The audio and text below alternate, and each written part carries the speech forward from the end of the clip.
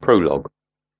The brilliant rays of the setting sun cast long, deepening shadows across the snow-covered peaks of the Caligros Mountains. Gloom nestled among the towers and spires of the sprawling city that lay at the foot of these sleeping stone behemoths.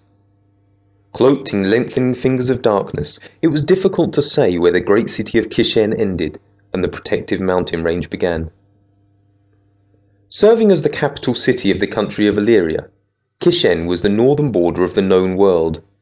No one in living memory had ventured beyond the imposing, snow-capped peak to the north.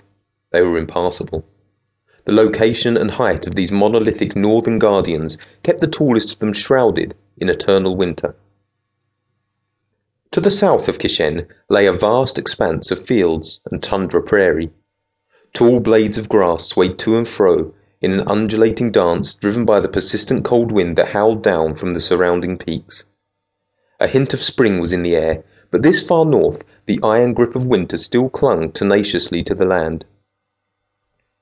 Late afternoon melted into evening as the expanding darkness slowly displaced the dying light of day.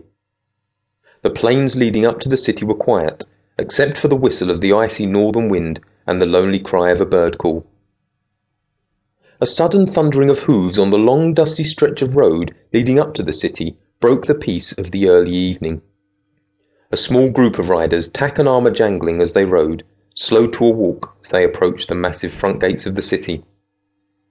One man rode ahead of the group and handed a folded parchment to the head guard at the gate, while the others brought their tired mounts to a halt.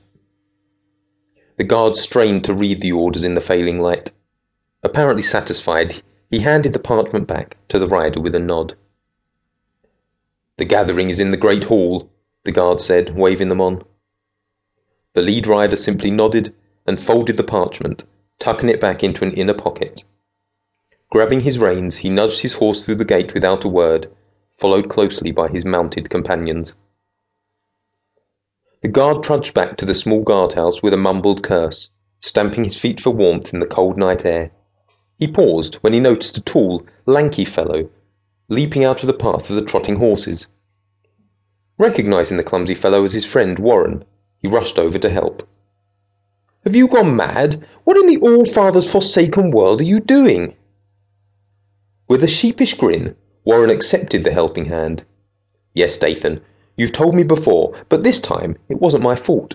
Those horses came out of nowhere." Warren stood and brushed futilely at the mud on his trousers and shook his head. "Honestly, not my fault." Dathan pointed a finger at Warren and said in a mock scolding tone, "If you had been trampled by those bloody horses, it wouldn't matter whose bloody fault it was, would it?" Warren's face broke into a lopsided grin. "I know. I should be more careful." Dathan sighed and mumbled a curse. "What are you doing here anyway?" Warren dry-brushed his hands together in a vain attempt to clean the mud. "I'm looking for Prince Garrick. He was due at the Great Hall for the gathering, but he's late, as usual. With the untimely death of King Hermanus in Astoria and the upcoming tournament of theirs, this gathering is especially important. King Zablan implored him to be prompt this once, but of course, Garrick has disappeared, and as usual, I'm supposed to find him. This time, I think there's going to be trouble." "I can't imagine Prince Garrick in any real trouble," Dathan shook his head, "and I don't think he'd care if he bloody was." "I agree, but I still have to find him. Have you seen him?"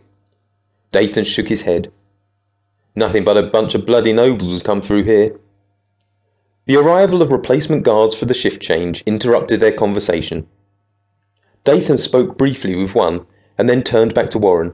"Thank the All-Father, I can finally go home. What are you going to bloody do?" Warren sighed. "It seems my lot in life is to trail along behind Garrick. I'm not sure if he does it on purpose, but he seems to thoroughly enjoy tormenting me. I don't know. Perhaps I should check back at the gathering." "Good luck, my clumsy friend," Dathan replied with a smirk. Warren waved goodbye and turned back up the main thoroughfare towards the Grand Hall located in the royal quarter.